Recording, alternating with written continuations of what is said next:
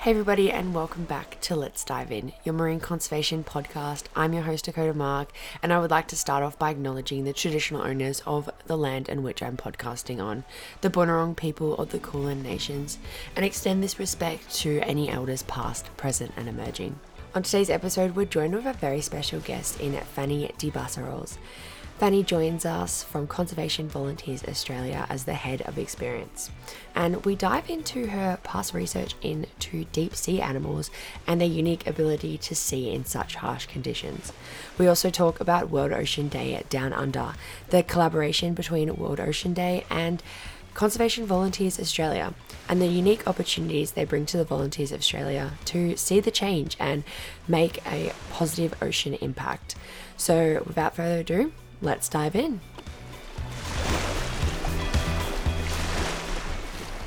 What is your own connections to the ocean, and how has it shaped the life that you have now? Yeah, it's actually a very good question because I'm originally from France, and when I live in France is nothing close to the ocean. So I always been interested and fascinated by animals in general and biology and the life, nature and the life surrounding us.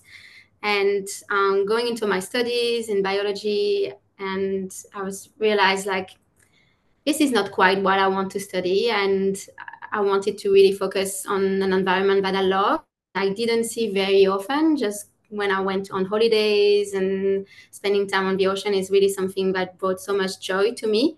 And I thought like this is really the environment I want to dive in a little bit deeper and I want to study. So I went on a lot of traveling during my studies and moved closer to the ocean to study the ocean.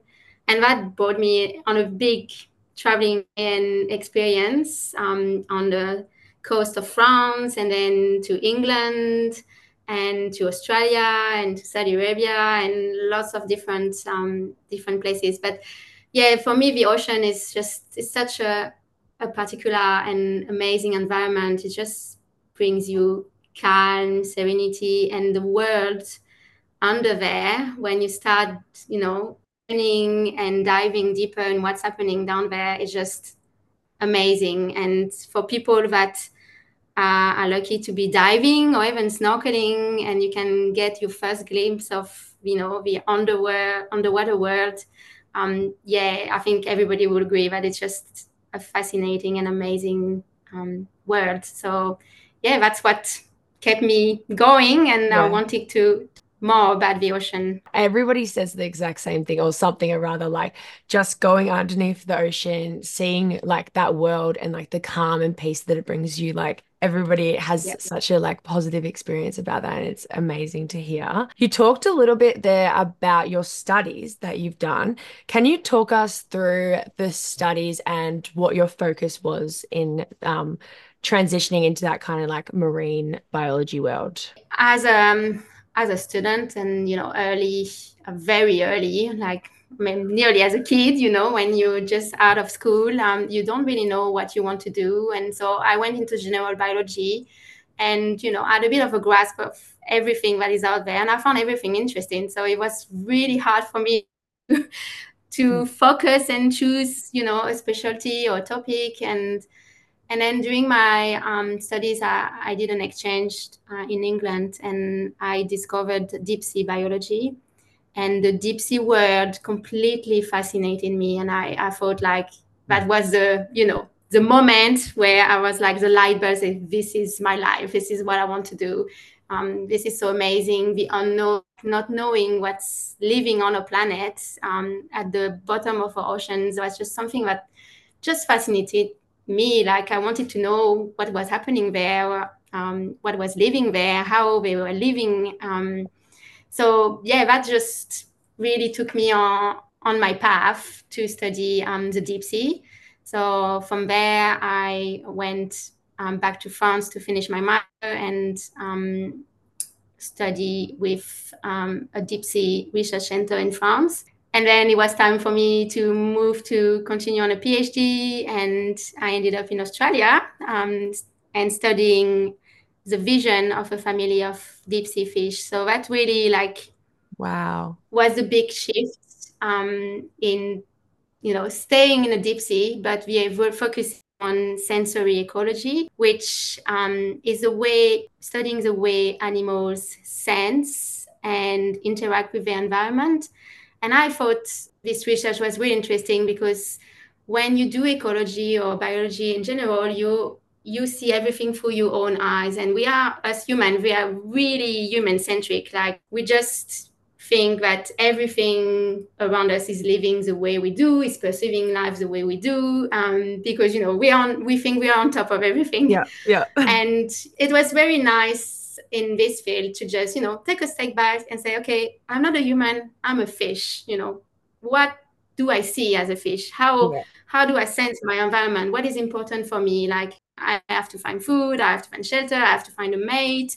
But to put yourself inside the fish and try to understand how they perceive their environment, I found that really fascinating, and it brings you closer to the animal. And in some ways, especially for the deep sea environment, which is an environment that is really hard to study because we can't access it very yeah, easily.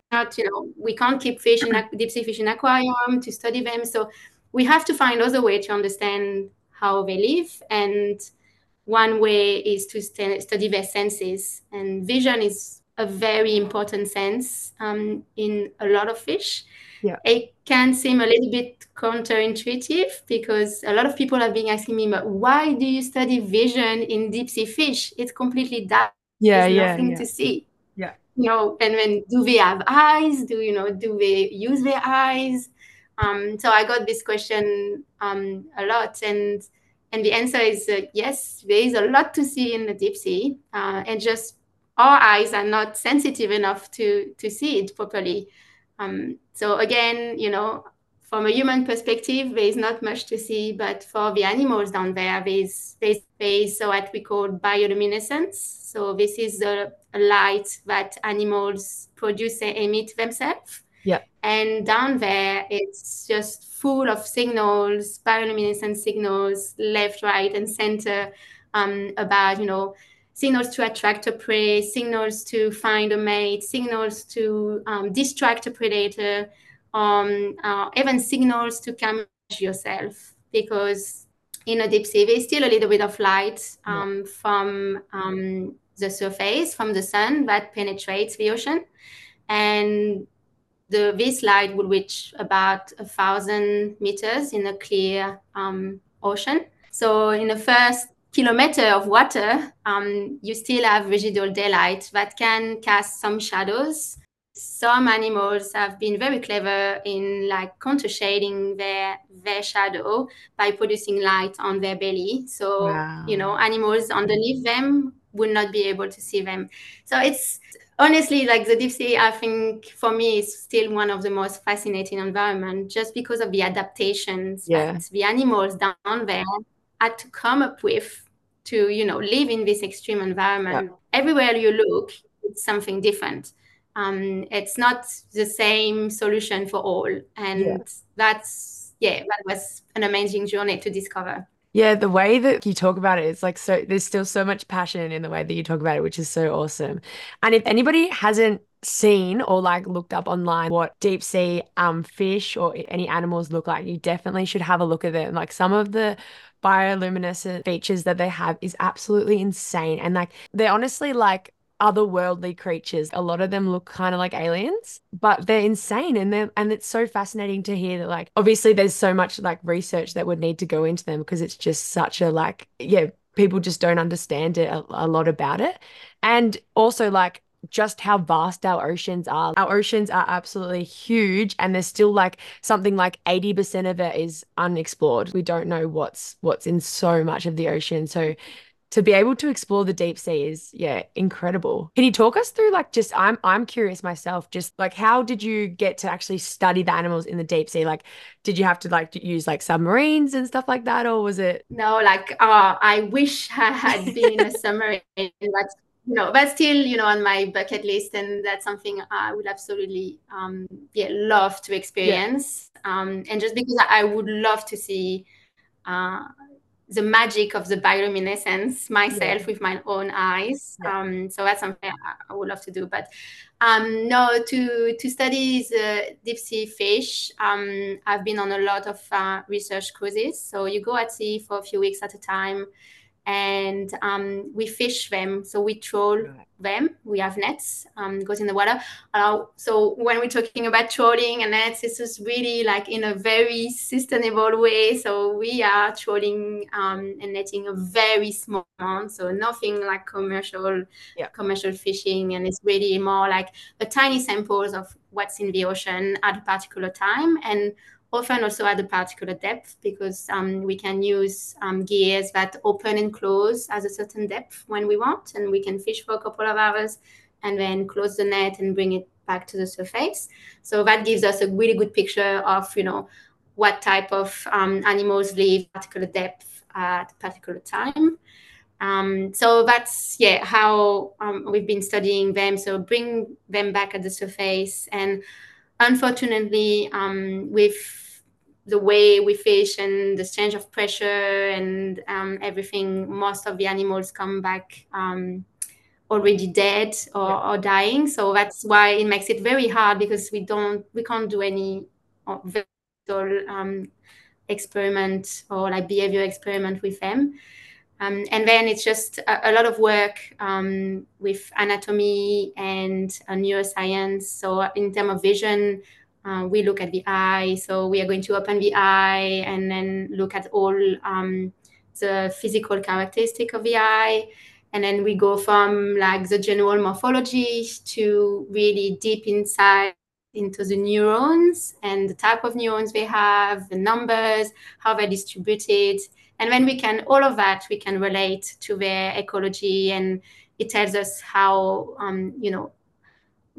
how acute their vision is, how sensitive their vision is, which part of the visual field they are specialized to see. So there's a lot we can learn. And the reason why is because is very similar to human eye. Yeah. We are both vertebrates, and the eye in vertebrates is very conserved. So one of the main differences, like the lens, is a bit different in a human eye and a fish eye. It's just because fish have to accommodate vision in water, and we have to accommodate our vision in air. But Yeah. otherwise, we have the same type of cells, we have the same type of structure. So it's we can learn a lot by studying an eye, actually. Yeah. So Wow. we've been doing just catching animals directly at sea for several weeks. It's often like Christmas. You never know what you're going to catch, Yeah. which is very exciting when Yeah. you bring the net. Everybody's like around the bucket, and it's like, what's going to be inside? Yeah. Sometimes, we have species that we've never seen before, and it's just really, really exciting moment. Yeah, and after that, it's a lot of study in the lab, Yeah. Yeah. back Wow. back Amazing. under a That, microscope. wow, that is so, yeah, that is so cool. I'm like, oh, that's so fascinating. Because you've been in the field and like researching the deep sea and fish for such a long time, is there any like environmental changes that you've witnessed over time? Or like anything that you like, just because you're obviously such a water person, like, is there anything that strikes you when it comes to environmental changes that you might have seen over this time that you've been working? Oh yeah, definitely, and a lot, and things I've seen myself with my own eyes, and things also that my colleagues in different fields have been telling me, because we are a big community, and we exchange a lot of information and share. Personally, well, with the deep sea, I've seen the influence, for example, of plastic. Yeah. It's a bit sad when you get fish that you fish kilometers down, bring them back up, and you find plastics in for example, and you're like, something is wrong there. Yeah. And in my career, like, I focused most of my career on deep sea, but I've also, being in Australia and then moving to Brisbane and Queensland, I've been focusing also a lot of my research on coral reef fish, and going on reef to observe the fish, and you've seen change. Even like in the little time I've been studying the reef, the change that the reef has been experiencing in the last few years is just so sad, and Yeah. it's really crazy. So in 2016, I was on the reef when we have the massive bleaching event, and I've seen with my own eyes coral dying. It was just, when we were talking at the beginning about how you go snorkeling and you see the ocean is calm, it's beautiful, it's just amazing world. And at that time, you were going into the ocean and everything was yellow, like Yeah. everything, it was sad. It's just so, so sad. So that's, yeah, a lot is changing. Also in terms of density populations, Yeah. everything is in trouble. And that's, one of the reasons I'm doing what I'm doing now. So I've left academia and my amazing research, Yeah. which Yeah. I enjoyed for 10 years. But when you do research and when you are in academia, you very focus on your research, and you have to be, because you have to be an expert in your field. Yeah. And sometimes it's just clouding a little bit your perception, or it's not clouding your perception, but it's just like you just focus on what you're doing, Yeah. and Bit then tunnel that vision, maybe. it's dynamic, the environment, that things are happening, but you keep going because this is what you have to do. And after my child was born, and I think for a lot of people this would probably resonate, is when you have children, you realize, wait a second, it's not me anymore. Yeah. I brought a child to this earth, and what am I going to leave to her? Like, and that's been, the last straw that has been pushing me. So wait a second, I need to do something. I can't just, watch what's happening. And I've, be privileged a lot in my life, in the natural world and its wonders, but also in the damage that we are causing. Yeah. So I've started my journey of like shifting my path to a more active path Yeah. and taking action. So it started first, continuing my research, and then joining a local group of residents in my suburb, to be more sustainable, and take steps to be more eco-friendly and help the community. And then after that, I also became a climate first facilitator, which are people that are doing climate education. So we do workshop, and we help the community understand what is the science behind climate change, and how it's all connected, and how we are big parts of the problem, but how we can be part of the solution as well. Yeah. And talking as a group about solutions and what we can do. And then, after that, I was like, okay, that's good, but there's more I can do. And, I can put the time I'm putting in my research into like doing something, taking action. Yeah. And so I've joined Conservation Volunteers Australia as part of my job, and I'm putting my skills and my knowledge to help people, to help Yeah. all Australian taking action for nature, because we Yeah. can all make a change. And it doesn't have to be big, but if there's power in numbers, and if we all do a little bit, we can make a big difference. Yeah, definitely. And I mean, I think a lot of people get to that headway and think like, yeah, I know that the science, I've got the privilege of like the education in the science now. How can I use my skills that I have, like you have, and go, how can I now protect this environment that I have? Which is, yeah, which is so critical. And because you're doing the work with Conservation Volunteers Australia, obviously that's very centered around community volunteers. How do you believe that inspiring individuals to become a collective and be more actively involved in things like marine conservation, especially through those volunteering opportunities, how do you believe that that's important to helping with climate change and the solution? I think it's very important because a lot of people, well, I think the majority of people know that the planet is in trouble. A lot of people know, or most people know, that we are a big part of the problem. But I think most of us feel a bit hopeless. We Yeah, feel like, um, you know, I might be doing something, but if my neighbor is not doing anything, or if the government is not doing anything, that it has no impact. And so there's this feeling of like hopelessness, because feeling like, what I do is not going to make a difference. And then there's the feeling of I don't know where to start. It's just too big for me. Yeah. And so what we are trying to do with Conservation Volunteers Australia is like, it's taking people to take really small and simple steps, but steps that are impactful. So we create events on the ground. So, we might be organizing a beach cleanup, for example, and like people within the community can come learn about why we're doing that with like some Conservation Volunteers Australia or project officer that have the knowledge. So there's a little bit of education and awareness.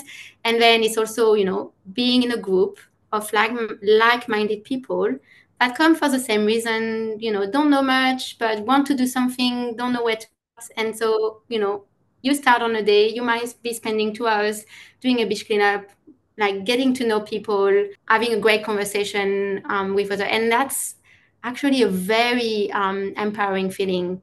Like you do something good to the planet. When you finish your volunteering hours, you're like, yes, I've made a difference. Yes, it's not big. It's not just this one beach, but I've met other people and they are in the same boat as me. Like they want to make a difference. And so, I think it's very important not to stay in your own corner, because when you stay in your home and you're by yourself, and it's very easy to shift into despair and to shift into like hopelessness and say like, well, there's nothing I can do. I'm going to wait for government, industry to change, because it's just easier. And I think the first step is the hardest to take. Once you've done your first volunteering experience, and you experience this feeling of sharing with others and having a common purpose, and then doing an action that is good for the planet, it's just a wonderful feeling.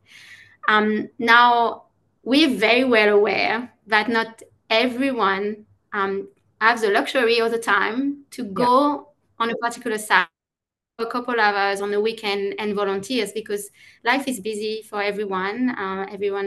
Children, family, commitments, work, and it's not easy. So very little people can volunteer on the ground, and that's why at Conservation Volunteer Australia we've are shifting towards including digital experience. So we have developed application, the CVA community app, that is free to download on any stores, Apple Store and Google Play. And with this new app, we are taking people on a journey to take actions in their own home. So anywhere, anytime, when you have, few minutes, you say, okay, what can I do today? You can connect on the app and do something. So we've started with an app-led activity called Nature Blocks. That was really focused in restoring biodiversity in your own backyard, on your balcony, and we take you step by step. You don't need to know anything about gardening. You don't need to have any knowledge about native plants, and we take you step by step into planting natives in your garden or on your balcony, and then a few habitat element like a water dish or shelter, and to encourage people to create native habitat and bring back biodiversity in their garden in our urban area. So that's been our first start, and then in a couple of weeks, probably 1 to 2 weeks, we are going to launching our new applet activity for ocean, which is called the Sea to Source Plastic Waste Challenge. And very excited to be launching this activity for anyone that wants to make a difference in their home. And for the ocean, that's the activity for you. And this, in very short, is a home waste audit. So we'll take you on a little journey. It's very short journey. You don't need a lot of time. It's like roughly, 1 hour of your time over a 2-month period. So it's, you can do it on a very short time. And we're asking you to collect all your rubbish for a week. Just gather all your rubbish, exclude the compost because that's a bit too stinky. And at the end of the of the 7 days, we ask you to sort your rubbish, and that's the focus on plastic, Yeah. because plastic, it's just a major, major, major problem for Yeah. the ocean, for all the planet, but definitely in the ocean. Everything comes back to the ocean. So most of the plastic pollution that comes from land is going to be, with the rain, the rivers, is going to travel through the rivers, through our water system, and end up in the ocean. And there's so much plastic, and Yeah. it's not going anywhere. Yeah. So what we are trying to do is, asking people, yes, the plastic problem is massive. It's a multi-angle problem. It should involve everybody, governments, industry, big corporates have a big role to play in that. But we also have a role in our decision, in what we buy, in what we use, how we use things, and how Yeah. we perceive our consumption.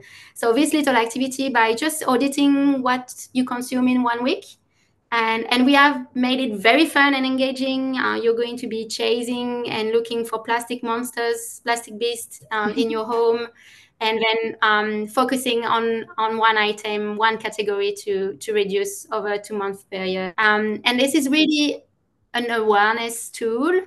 Being aware of what your consumption of plastic Yeah. is, Yeah. how much do you get rid of every week, how much goes in your bin.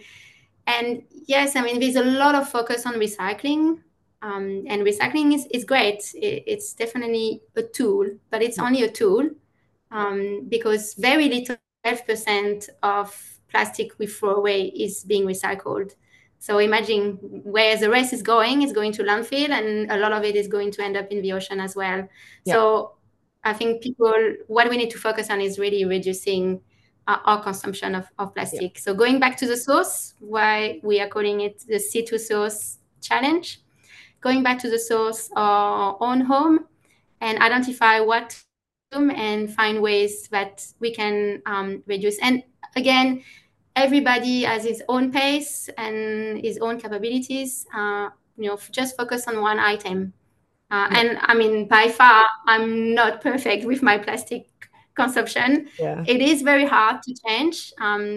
We are busy in life, and yeah, it's always moving so fast, and we always go for convenience. Yeah. Definitely. Yeah. But when you're aware of it, I know that everything I do, even if I do consume plastic, I always feel like, okay, is there a better way? Can I do it different? When I'm in the shop, it's like, you have a choice between 2 pack of pasta.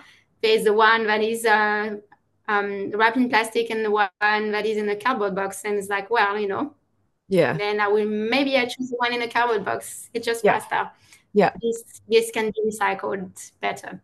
Yeah. Yep. I think you put that really perfectly, talking about how a lot of people do feel that like overwhelming sense of like just not being able to do anything, like especially when it comes to climate change. It's just straight away, it's like, what do I do as this one sole individual person, where there's such a big role of people who have like much bigger decision making power. But you saying starting small and doing small steps here and there is really a perfect way to even just increase your knowledge and your awareness of the things that we're talking about, consumption with plastics, or even just being aware that the plastic remains in the cycle the whole way around. Like it doesn't break down easily. World It as doesn't break down at all. Yeah, exactly. So It doesn't disappear. Like what it's people always think, there. Yeah. it's always there. It will always be there. It doesn't biodegrade. So yeah, it will break down in smaller and smaller pieces. And then at some stage, we can't see it with our Yeah. own eyes. Yeah. And people think, oh yeah, it's not there anymore. But it is It there. is there. It's Yeah. not going to disappear. It will always Yeah. be there. So Yeah. all the plastic that we ever made, ever consumed, is It's still still on the here. planet to Yep. this day. And we're Yeah. just producing more and more. I know. So, And but that can be, it's like super overwhelming for people, but the fact that you're yeah, creating these small steps and just educating people too. Like I think a lot of people, especially as consumers, sometimes we just don't have that education, and like that's not our fault, but it's the fault. Like we then have a it responsibility is. if we can access it to learn. So I think that's really important, and like that's a really powerful thing that you guys are allowing people to gain that access in a way that's more comfortable at your home, You can take your own time doing it. It doesn't have to be an overwhelming experience, which is really important. And also just way that you are working at the moment with World Ocean Day and the World Ocean Day Down Under. And that's also focusing on rivers and estuaries and the ocean is really important. Those three environments are all interconnected. And even if you think that like you're so far inland, things still end up in the ocean, which is super important for people to realize is that it's very interconnected, our ecosystem. And like you would know this, and the fact that like you see plastic at the deepest points in the ocean is just really startling, and it's not immune to anything really. So it's actually, yeah, it's crazy. And it's a story that you hear all the time. One thing, when you mentioned that people feel overwhelmed and they don't have any power, and I think that's where we need to have a change a little bit in perspective is we do have power, and the Yeah. power is in number. Yeah. Like if we all get together and we do small actions together, then the power that we have is huge. Yeah. If we all, stop buying a specific product because it's like this is wrapped in plastic, it's too bad. I'm not going to buy it. If we are all stopping buying it, what is it going to happen? Yeah, it's They gonna will shrink. stop Yeah. producing, Yeah. and that's it. So we don't have to wait for supermarkets to ban a certain item. We don't have to wait for government to make policies about no plastic packaging. We can have we have a lot of power in our choice in what we buy, and in the collective power Yeah. is massive. And that's also what we are trying to do with this C2 Source Plastic Waste Challenge at home is we want people to report their plastic consumption, not to shame them. Like we are all on the same page, we are all consuming the same thing. It's just we buy things at the supermarket, and that's Yeah. just how it is Yeah. because not everybody has a luxury to travel, 30 kilometers to go to a health shop that has a zero Yeah. package. Just Yeah. if it's not accessible for everyone, but by everybody, recording their consumption of plastic and then us getting the data because we will be collecting this data very, very thoroughly. Then we will have a lot of power because we will be able to tell, industries, governments, supermarkets, look, what all Australians are struggling with is like food wrappers, for example. Like this is the main plastic issue that we find in Australian Yeah. bins. Like, and we have the data to back that up. So let's do something about it. Yeah. So we have a lot of power. Yeah. And I think, if everybody does the challenge, we'll get a phenomenal amount of data to back up our claim and to have, be able to move the needle a little bit. So Yeah. this, and then also, making a difference and focusing on one item you can reduce, it's going to be a win for the ocean. Even if it's the one item, it's one less plastic item that you can, that is not ending up in the ocean. And everybody I talk to is always there's power in numbers, and creating that collective change is so important. So definitely if we can all get on board and help out this cause, it would, yeah, give you so much data and so much power to, yeah, make some change, which would be incredible. And with your upcoming initiatives and events happening throughout the whole World Ocean Day Down Under, you guys can check out through the app and even like on your online websites, you can Yeah. see there's events happening in your area too. There's a lot of events we have over the next 3 months, in February, March, April. We have over 75 events happening around the country. Where anyone, it's free. Everyone can participate. So you can check where these events are happening two ways. So through our website and through the app. With the app, you're able to enter your location, and that gives you which event are happening close to you in a 100-kilometer radius. Yeah. So it's the easiest way to see what's happening close to you. Now, Australia is massive, and we can't have events everywhere. So we're very sorry for the people that will be going on the app and can't see an event happening in their locality.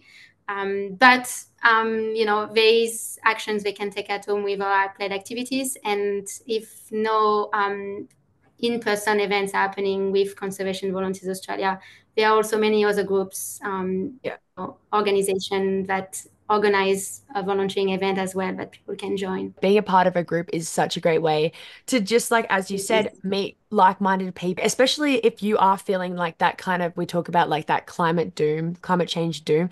It's just important to be talking about that with other people and voicing how you're feeling and knowing that other people are in that same position and then working out how you can go about helping with a solution or just supporting each other in, yeah, creating that collective change is a massive way that you can ease your own anxiety towards it and also, yeah, help out the actual cause, which is super important too. So the groups are amazing. Definitely. Yeah. If you, the best way to counteract any anxiety and, you know, stress or and despair and hopelessness is to talk about it. Yeah. Yeah. Talk with people, and sometimes it can be hard within a family. You can have different views, you know.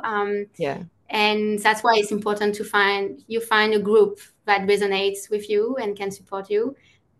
So definitely, like, I can't recommend enough joining a local group where you can meet people with who you can share your ideas, your hopes, your fear, and working together an hour a week, even if you know you don't have time, an hour in a month. It's a start. Well, I've really enjoyed talking to you today and learning a bit about your past academic research and also the work that you're doing with Conservation Volunteers Australia.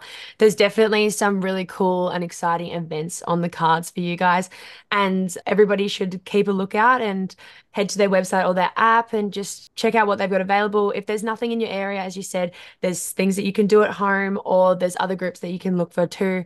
But yeah, getting stuck into it. Thank you so much for coming on the podcast. No, thank you very much for your time and for listening. It was great to share my experience.